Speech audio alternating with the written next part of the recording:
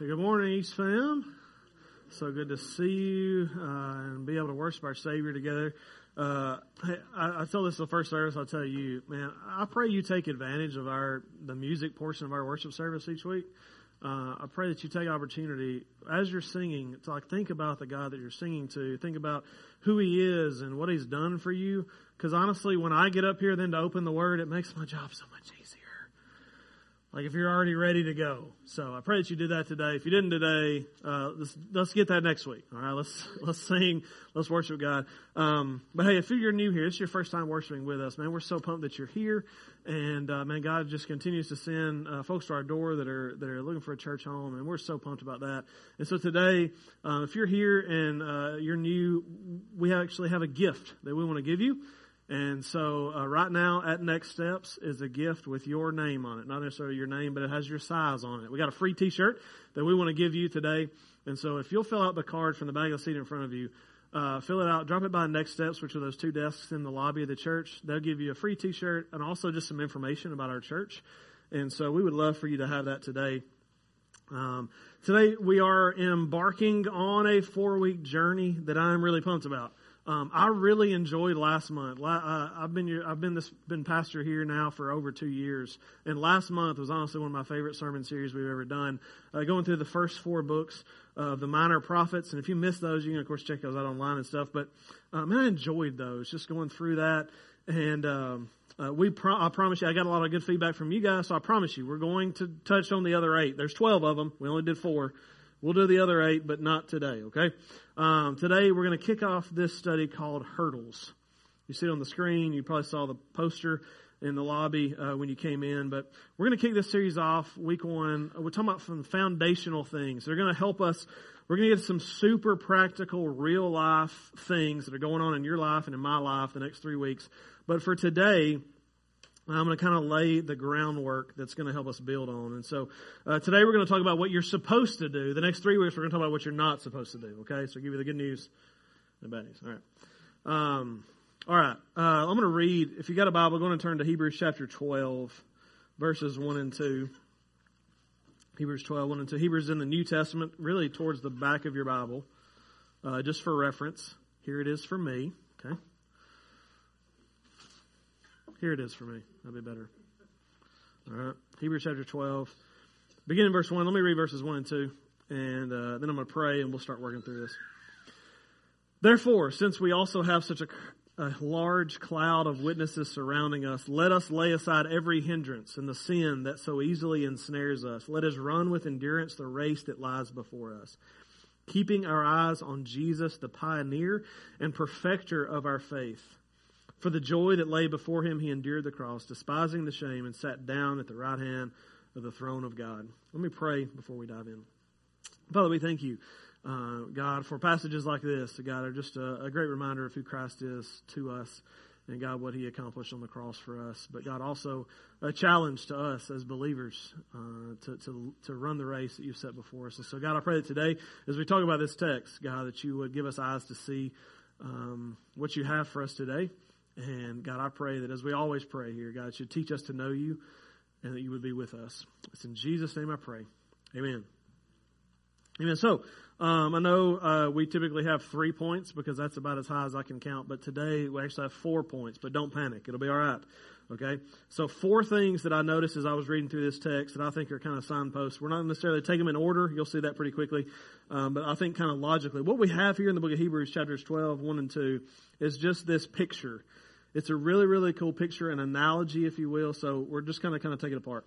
So the first thing that we see is that there is a race before us. The race before us. That's what we see. The author of Hebrews describes life as a believer as a race. Okay? Now, there are some analogies that writers and speakers, and even biblical authors use that don't connect with everybody. Right? Later on in the message, I'm going to talk about marriage. I'm going to talk about parenting. I get that those analogies don't necessarily hit everyone. But we talk about racing. I feel like we can all relate to that because I know it probably looks like I run marathons and things now. See when you laugh, I don't know. Anyway, I didn't mean for that to be a joke. It doesn't look like I do, but I can remember being a kid. I don't run now, but I can remember being a kid. And when you're a kid, everything's a race. Amen? Everything is a race. When I was a kid, who can run the fastest? Of course. Who can drink their milk the fastest? Right? In the little cartons. You had to pop them open and they get hung up and you had to dig your finger in there. Who can cross the monkey bars the fastest? Who can read the story that the teacher asked us to read quietly the fastest? Who can wash their hands in the bathroom the fastest? Like, if you were in my grade, you raced at everything. And that's what we did. And so maybe you weren't quite as competitive as I was, but I think in some way, even from the time we were a kid, we can see that a race. But at my elementary school, there were a lot of races going on. But the author here is not talking about a race on an elementary school playground or racing to wash your hands in the bathroom, right? The author of Hebrews is talking about here a larger spectacle of a race. He talks about there being a large cloud of witnesses. As much as we thought our races on the elementary school playground were a big deal, nobody watched, right? It was just us. But here, there's people watching, and so we had this large spectacle of race. Maybe even the Olympic Games is in view here, right? The Olympic Games happened just over in Athens, Greece at this point, and so maybe the author of Hebrews has that in mind. I'm going to give you some stats about the Olympic Games that shocked me. By the time the book of Hebrews was written in the first century, the Olympic Games were over 700 years old. How about that? 776 BC was the first documented Olympic Games. And y'all, there was one event. One event. Anybody want to ballpark how many we had this year in the Olympics? 109. 109 events. There was one in 776 BC. It was a 185-ish meter foot race. And we actually know who won it. There's a guy named Korybos. I don't know Greek, but it was his name. He was a cook from the city of Elis, and he won the thing. He was the fastest in the land. They didn't do silver and bronze. There was just one winner. But by the time Hebrews is written in the first century, there were several other competitions at the Olympics. They added a long jump, a discus and javelin throw, horseback events, boxing, wrestling. And some of y'all will like this, that there was actually an ancient form of MMA called pancration. All right. The only rules were no biting, no gouging, and no low blows. Everything else was legal. They also had, by this point, by the first century, they had different length races. The longest of which at this point was probably equivalent to our 5K. So I ask you this question now. Crowd participation time. Did the author of Hebrews he knew about sprints, short races, and he knew about longer distance runs. When we read Hebrews 12, 1 and 2, what's in view? A sprint or a long race? Long race. What word? Endurance. That's the kicker. Right? He says, let us run with endurance the race that lies before us. He seems to be speaking of this longer distance run. What that means, practical application. Y'all, life's going to take a while. Like life is going to take you a while. Don't treat life like it's a sprint. And so I'm going to give you just some practical advice today about rhythms. Church, so many people that I run into are just totally burned out in life. And the reason it happens is because we treat part or all of our lives like it's a sprint. Like we're in this and we got to get there as quick as we can. We got to go. You know, it's not. And I'm going to speak to 3 specific things and then we'll get back to the text. First one is that your work life is not a sprint. Your work life is not a sprint. You will never make it to retirement if you're dead. Think about it. That's deep. You'll never make it to retirement if you're dead. Yes, here's what I know. There are going to be seasons in your career path, whatever it is. There are going to be seasons that are heavy. There are seasons that are just busy and you're trying to catch up. I get that.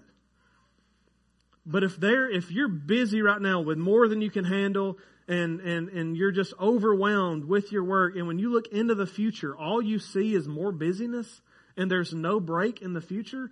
Like, I'm not speaking on behalf of the Word of God. I'm just speaking from common sense and as you buddy. Find a new career path, man. Right? Like if you look into the future and all you see is busyness, there are better lives than this one. I don't care how good the money is. Like God has something greater for you to accomplish. And if you're so stressed out with your work and there's no end in sight, you've got to have sustainable rhythm in your life. And an unending busy season is not sustainable. Your work life is not a sprint. I'm going to say this too. Your marriage is not a sprint. Take the time in your marriage to form a relationship that is going to last. Some, not all marriages fail because one or both partners never looked beyond the honeymoon. Never looked beyond year 1, year 2, whatever, right? Like in their mind, marriage was this thing, I'm just going to give my heart to this woman, I'm going to give my heart to this man, and we're going to love each other forever. And that all works in the short term, but if you don't develop rhythms as a couple, like because otherwise when the first fight comes, what are you going to do? I'm out. You're going to throw deuces and leave, right? Like your marriage has got to be built on rhythms of your marriage that are going to be able to last. Because the honeymoon will die. It'll be over at some point. You're going to have to learn to live together too in the midst of love. This is what love looks like. Your marriage is not a sprint. Parenting is not a sprint. I see a bunch of parents running around like it is. And y'all, I'm preaching this after one of the craziest weeks I feel like we've had in a year. We had ball practices and birthday parties. Why are so many babies born this time of year? Can anybody explain that? There are birthday parties. Something about in our community. Everyone in our circle of friends have a baby born in February or March, I feel like. We have a birthday party every weekend. And so, listen, I don't like for my kids to miss out on anything either, but if our kids only see us going all the time, what are we teaching them about life? Are we teaching them that life is a long game or it's a sprint? I'll answer for you. We're teaching them that it's a sprint. We're teaching our children by going. We're training them to think that life is a sprint and they're going to get into life and they're going to get overwhelmed. I have got to, and Kelly along with me together, we've got to develop healthy rhythms for our home. I want my kids to see me just doing yard work at the house with my feet propped up, doing nothing sometimes. Like I want them to know that God gave us rest.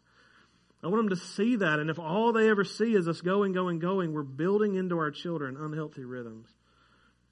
But if you've hated the last 5 minutes, I got good news. That verse is not about parenting. It's not about marriage. It's not about your work. It's about your relationship with Christ. And not that there's not an overlap there. But church, I need you to know this. Following Jesus is not a sprint. And I'm going to be honest with you as a pastor. It is sometimes a long and grueling race of endurance.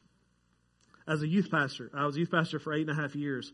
I saw students who seemed so fired up about Jesus. God would do something in their life, and they would come to me, and they would just be so jazzed. Man, they're like, hey, I read my Bible for an hour this morning.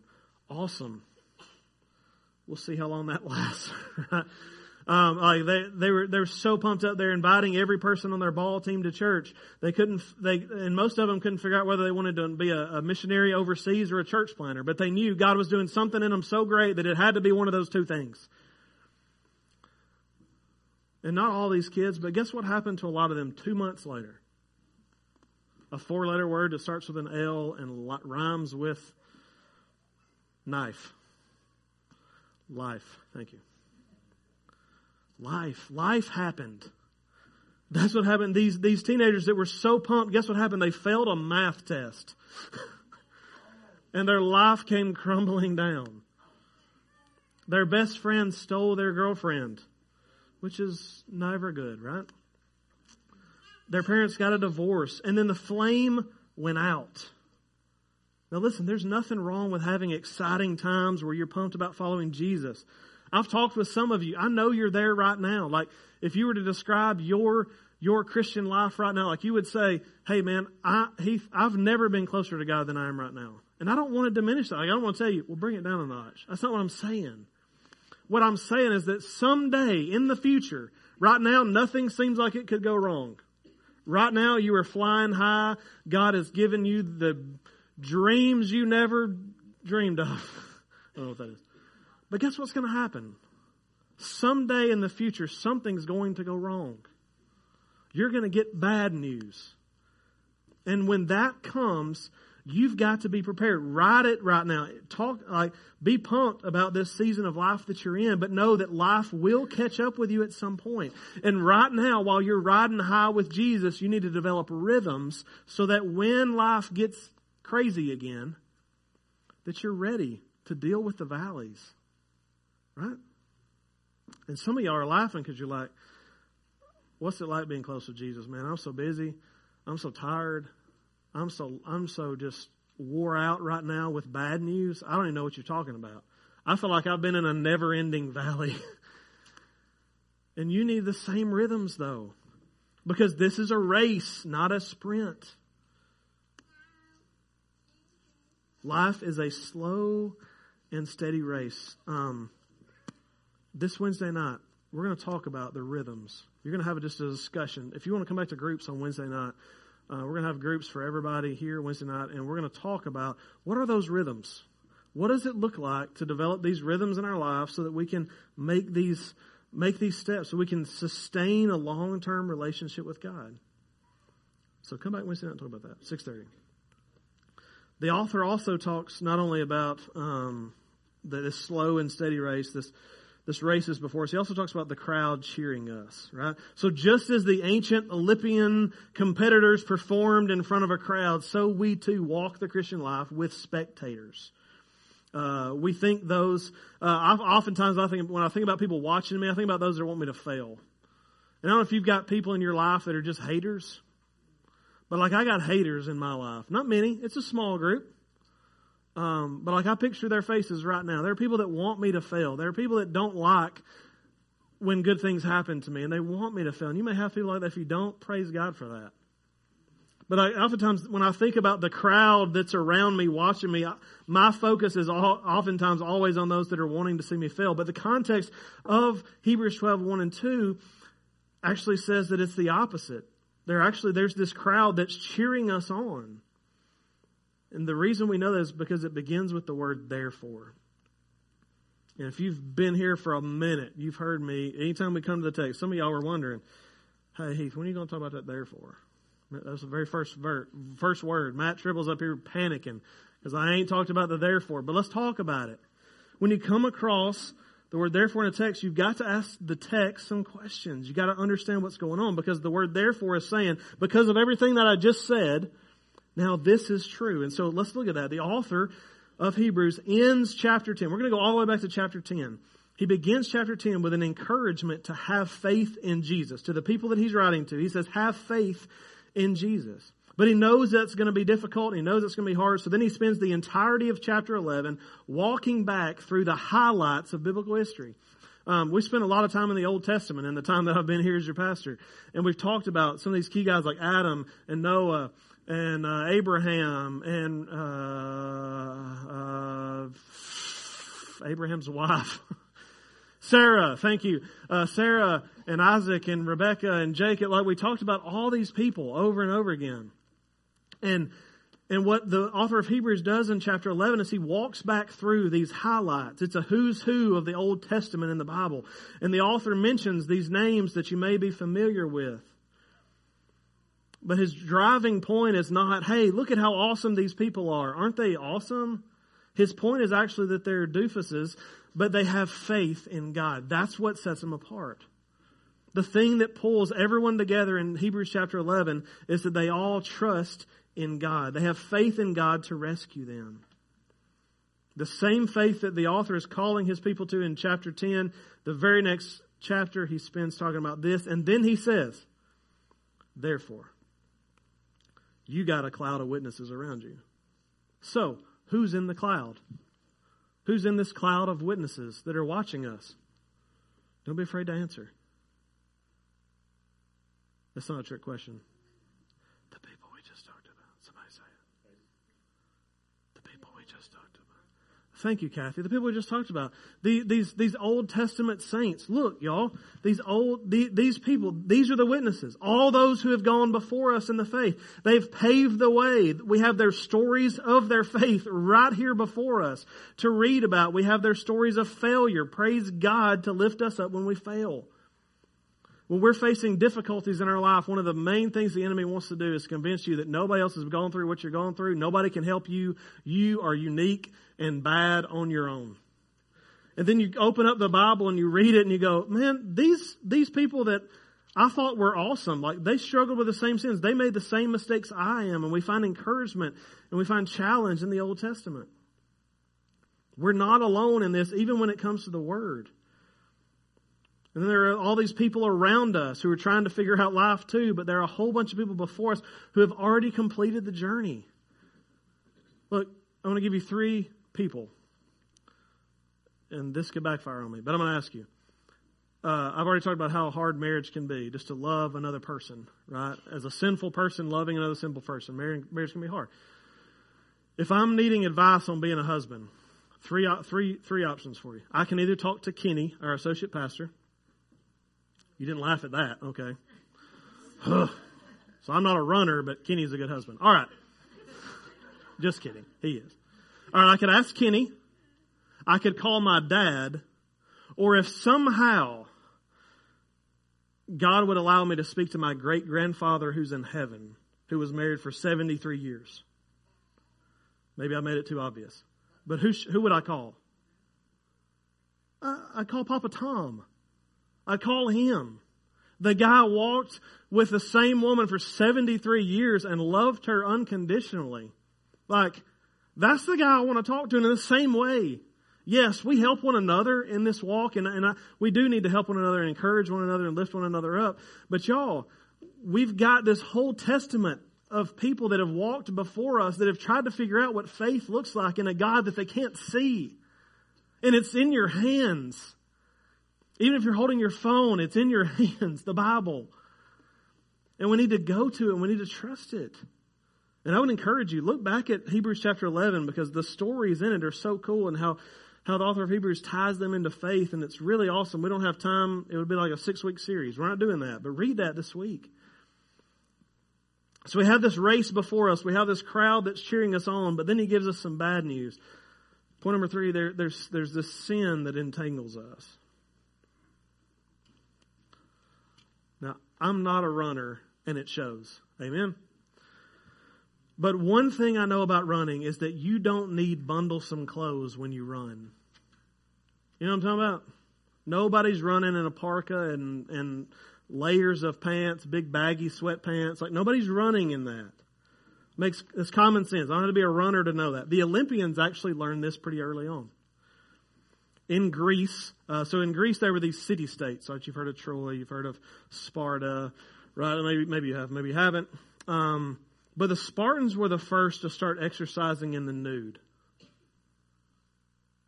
That's how the first service reacted. It sounds weird, all right? But what happened is the Spartans began to do this. Spartans began to practice in the nude. The point was, we'll talk about the point here in a second, but then they start carrying that to the Olympics. Their competitors start showing up at the Olympics wearing no clothes. And everybody's like, that's weird. But he's faster than me. And they start taking their clothes off too. And before you know it, the practice of the Olympics where everybody's, even the wrestlers, right? Like everybody is in the nude. And some of y'all fuss about the outfits being worn on the Olympics today. It could be a lot worse. Could be a lot worse. But why did they do this? Why did the Spartans start this? Listen, I'll use a biblical term for you. They were laying aside every hindrance. Up until the point the Spartans started doing this, the Olympians competed in like a loincloth, essentially. The only way you can run faster than just being in a loincloth is to run with no loincloth. And they discovered that. They were laying aside a hindrance. Now, we can argue that this was a hindrance that shouldn't have been laid aside. Hey, let's add about a half a second to the race. It's okay. Don't worry about it. But in this endurance race of faith, y'all, there are hindrances for us too. They were laying aside clothing, but for us, what are those things? The text says, Hebrews 12:1, we have to lay aside. He says, let us lay aside every hindrance and the sin that so easily ensnares us. I don't know if he means those as two different ideas, but we're going to talk about them as two different ideas today. When I hear the word hindrance, what comes to my mind is it's just like a momentary loss of footing, a distraction. Something in the crowd, a loud noise, like something that just distracts me, just a small hindrance. But then he talks about being ensnared while running. What's it like to be ensnared by running? I try to convince my kids that the only cartoons they should watch are Looney Tunes. Any parents amen to that? 2 of us. All right. The new stuff I just don't like as much. I don't know what it is about Looney Tunes. Like people smashing down on the ground and like being crushed with rocks. Like there's something fun about that. And that's what I want for my children is the weird upbringing that I had. But when I think about being ensnared while running, I picture some Acme. You know what I'm talking about? Acme.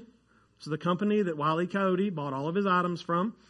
And I picture some Acme device being set up on a path by Wile E. Coyote, and I step in it and it swings me up and I'm hanging from a tree now. Like that's what I think about being ensnared. The race is over. I'm done. Y'all, this is where we're getting to the heart of this message series. Because what I'll actually argue is that every one of us are facing hindrances that we need to lay aside, but also we're facing things that are ensnaring us. And the scariest thing that we're going to talk about in this series is that some of you don't even know you're ensnared. Some of us, and I'll throw myself in there too, because I'm going to share some of those, and I'm guilty of all of them. Some of us are living lives ensnared. You ever seen a racer run? You know how the race is over? You know when the race is over for a runner in some ways? When they fall on their face. The Olympics are over. You're not winning the bronze if your face hit the pavement. Right? You may can get up and finish, but you're not going to finish the bronze. Some of us are here. Some of us are face down, and we're living our lives without even knowing that we've been ensnared by the enemy. And I hate to go back to the Olympics, but here we go. Olympic runners are fast. I don't know if y'all knew that or not. That's probably the second most obvious thing I've said in this message, besides the retired thing. Olympic runners are fast, and I've never been called fast. I eat fast. That's the only thing I do in my life that's fast. And so I'm going to ask a trivia question. World record fastest 100-meter sprint is 9.58 seconds by who? Usain Bolt. So y'all knew that one. Now let's test y'all. Fastest woman 100-meter sprint.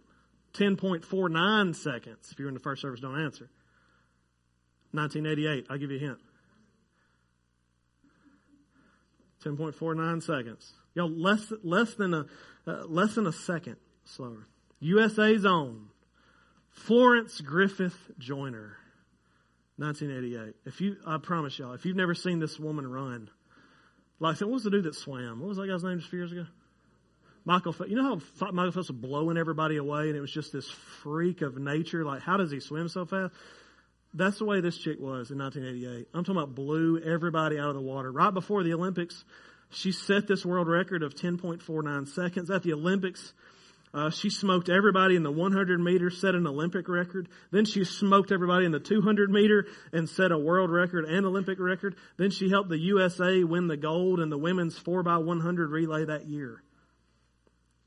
As impressive as all that is, I love to see these 100 meter races, how fast these people are. The only thing more impressive than a 100 meter race is when they put these little barricades out there.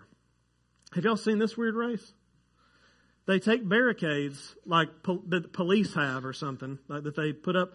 If you've been to a rock concert, all those barricades that are up at the front, they just take something like that and put it in the way. They just put it out there like, and the people have to jump up. It's hurdles, y'all. You're looking at me like I don't know what I'm talking about. They're hurdles. This is the most impressive thing to me. Listen, 100 meter race, but they put 10 little barricades out there while they're running at these ridiculous speeds, and they have to jump over them. Right? I'm here at this important race. There's millions of people watching. I know you're really, really fast. Now let me just put these little things you have to jump over.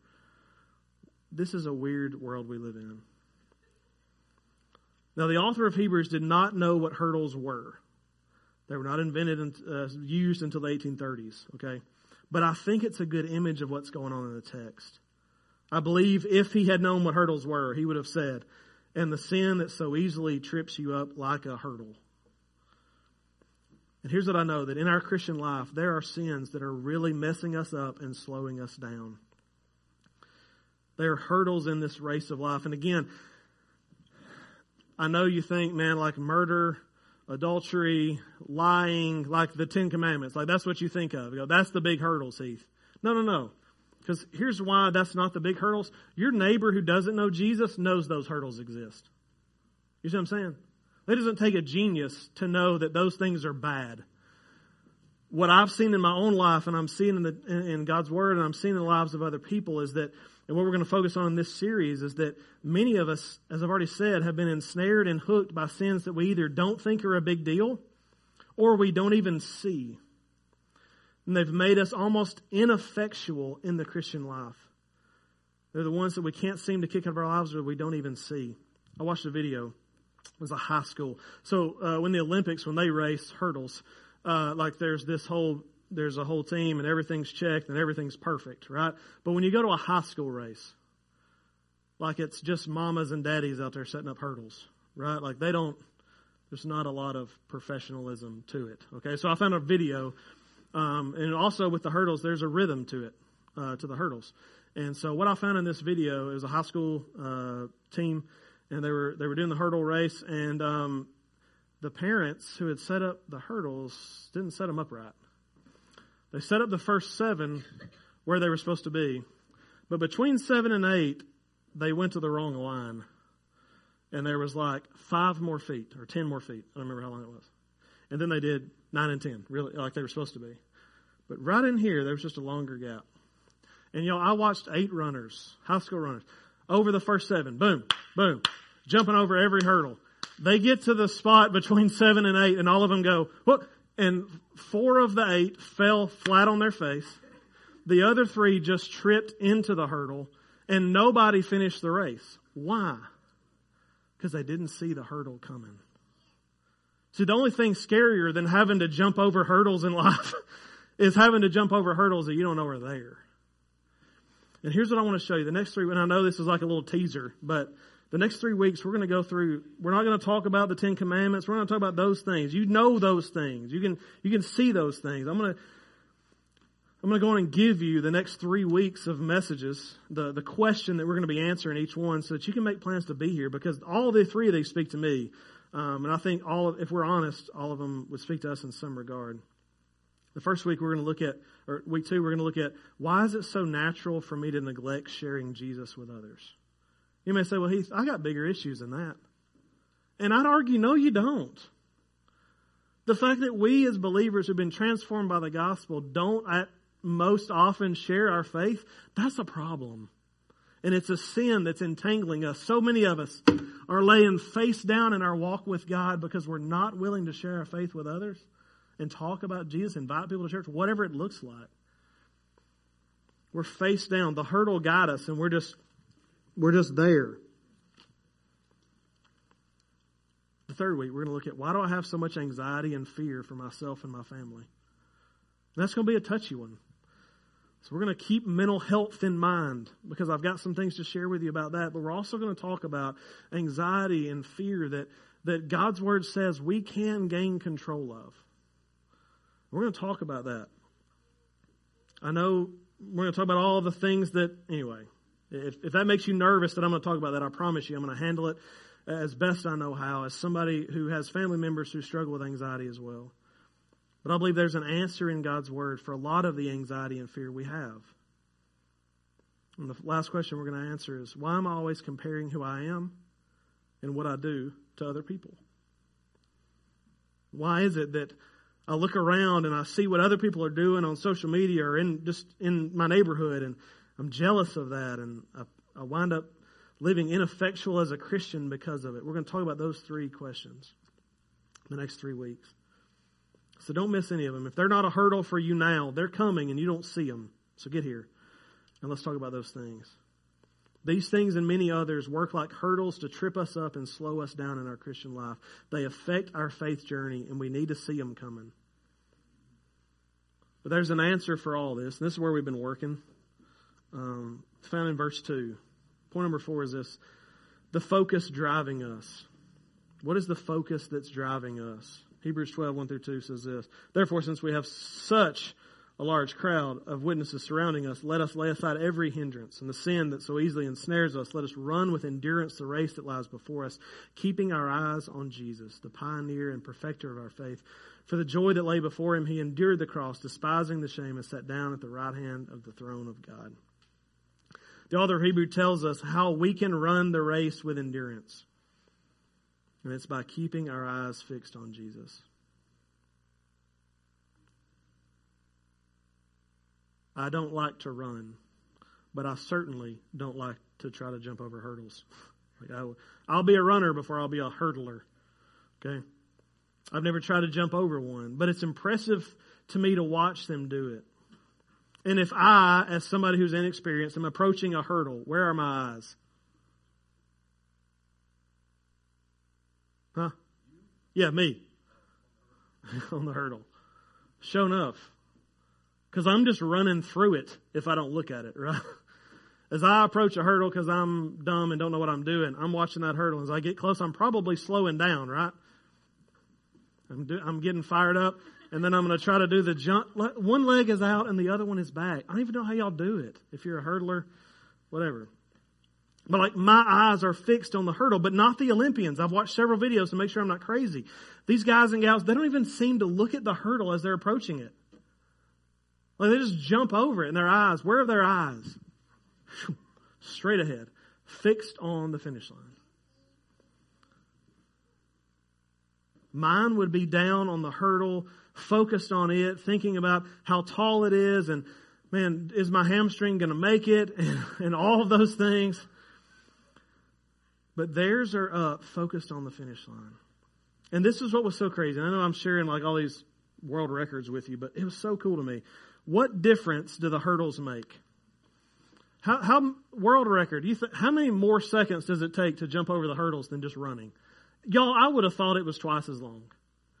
If it takes Usain Bolt 9.58 seconds to run, I'd have thought it took somebody to jump over those hurdles and run at least 15, 16, 20 seconds. World record for sprinting, 9.58. For women, 10.49. These folks, not them usually, but people that are just as athletic, can do the same distance and jump over 10 of these police barricades, and it only takes 2 seconds more. And, ladies, bragging rights here, the fastest 100-meter hurdle is by an American woman. That's right, ladies, not a man. Kendra Harrison, 12.2 seconds. Yo, 12.2 seconds. The fastest woman ran it in 2.49, or 10.49. 12.2. That's crazy to me. 9.5, 10.5, add in 10 hurdles, it only takes us 2 more seconds. Now, the author of Hebrews, I believe, he doesn't know about hurdles, okay? But I believe he wants his readers to hear the same principle. When your eyes are focused on Jesus, you can run this race well.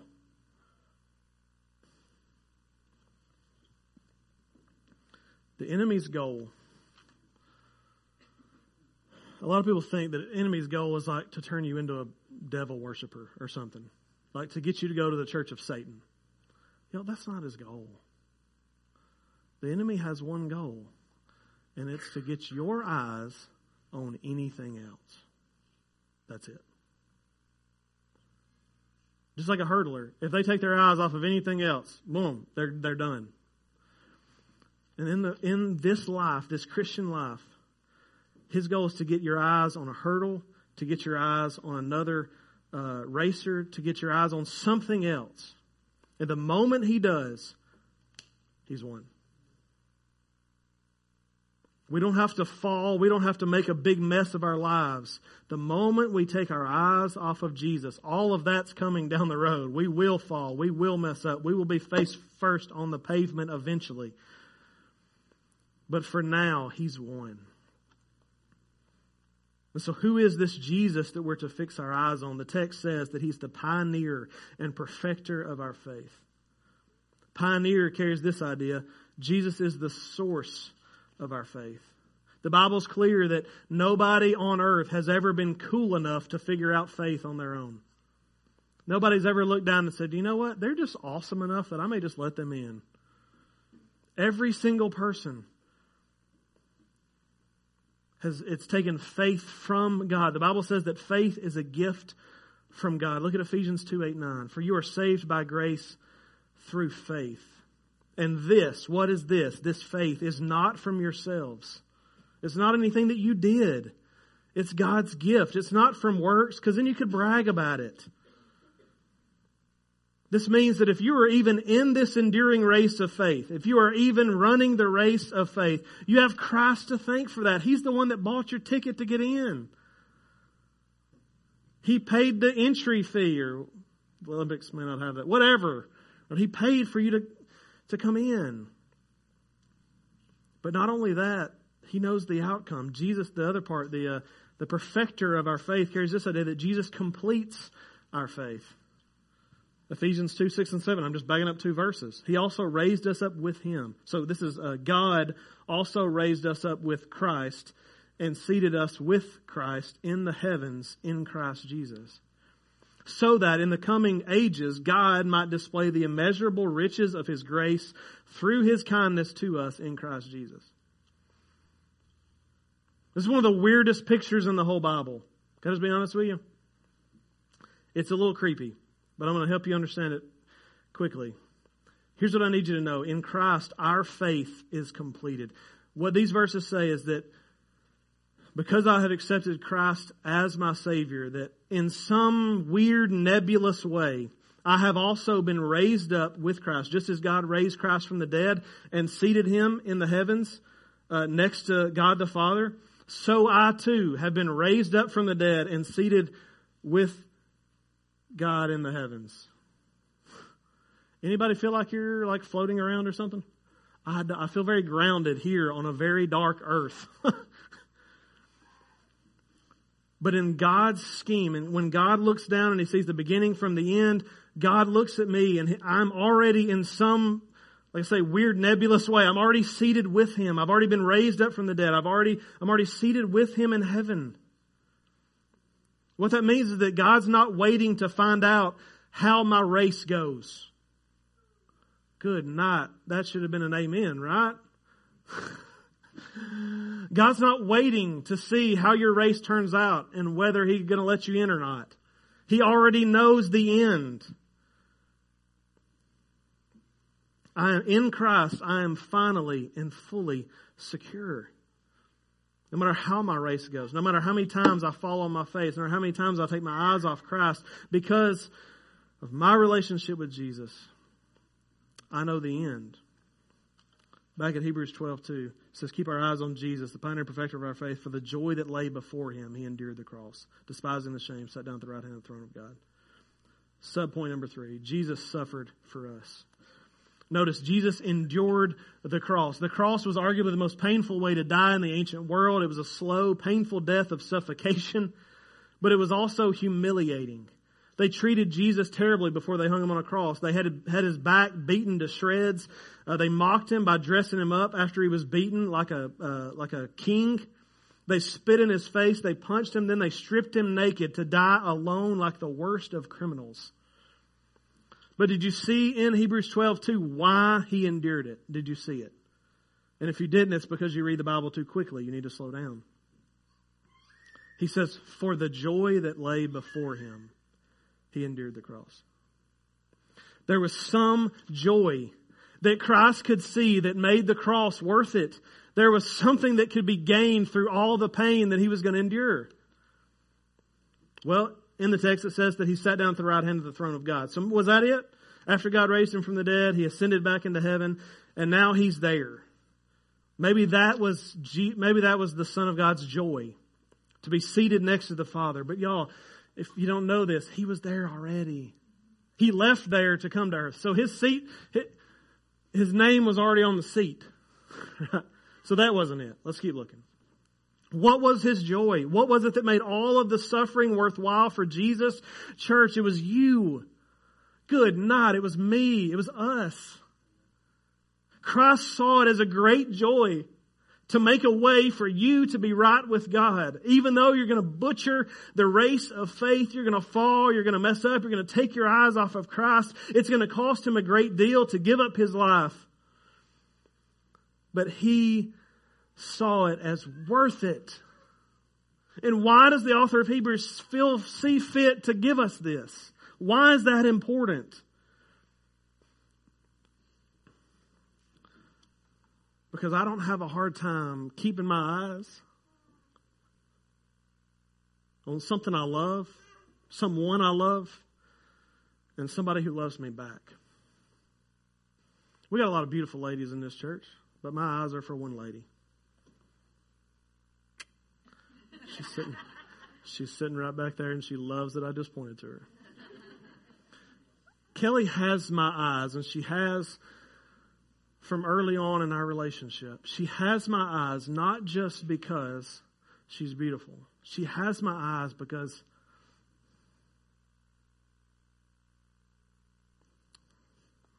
she sacrifices for me. You see it? It's easy to keep my eyes on someone who's willing to do whatever for me. Someone who loves my children unconditionally. Somebody who takes care of me and loves me even when I'm dumb and say hurtful things. Right? In the same way, church, the author of Hebrews is saying, look to the one who sacrificed everything for you. That should not be hard.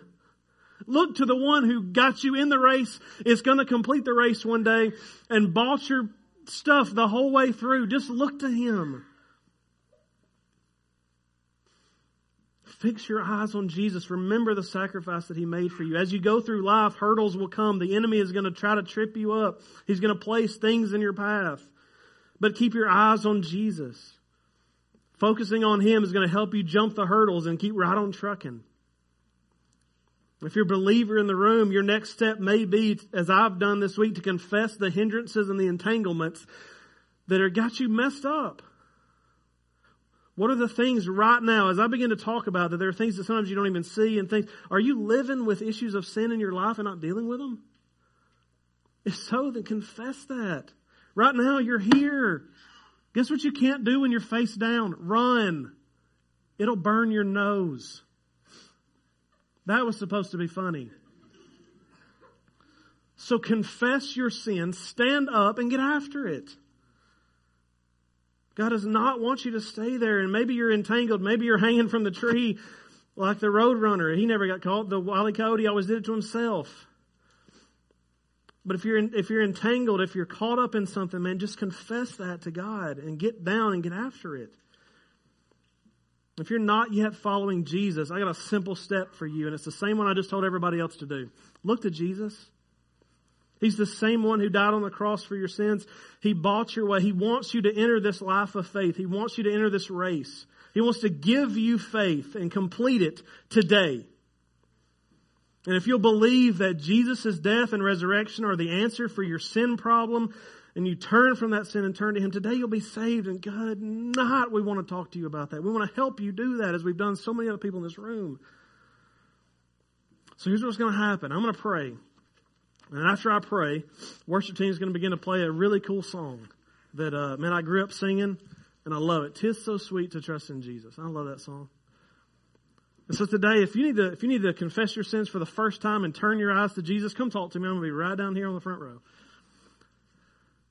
But if you need to come to this altar and pray, you do that. If you need to pray right where you are, you do that too. But I'm down here if you need to talk to me about anything. You may just want to worship God in a new way today because you see your life differently because of the message we've talked to today, okay? I'm going to say a word of prayer. Whatever you need to do, you respond however. God, I thank you, God, that you have given us all these awesome just testimonies before us, God. These Old Testament saints, God, oftentimes they just look terrible. They mess up. But God, even through their mess-ups, God, you continue to be faithful. And God, they've completed the journey that we're all on. And God, I pray that we continue to look to them. God, continue to look to your word for wisdom. And God, would also talk with one another. But God, I pray that more than anything else, God, that we keep our eyes fixed on Jesus. God, I pray for our groups that will be doing this Wednesday night, just talking about this a little bit deeper. God, I pray that you just give our group leaders and wisdom, God, as they talk about this Wednesday. And God, I pray for anybody here maybe who's just never could put their eyes on Jesus for the first time. And God, I pray they do it today. God, just by coming and talking to me, and we'll talk about what God's word says about that. God, I pray that you be with this time of response. God, help us to love you more this week. In Jesus' name, amen.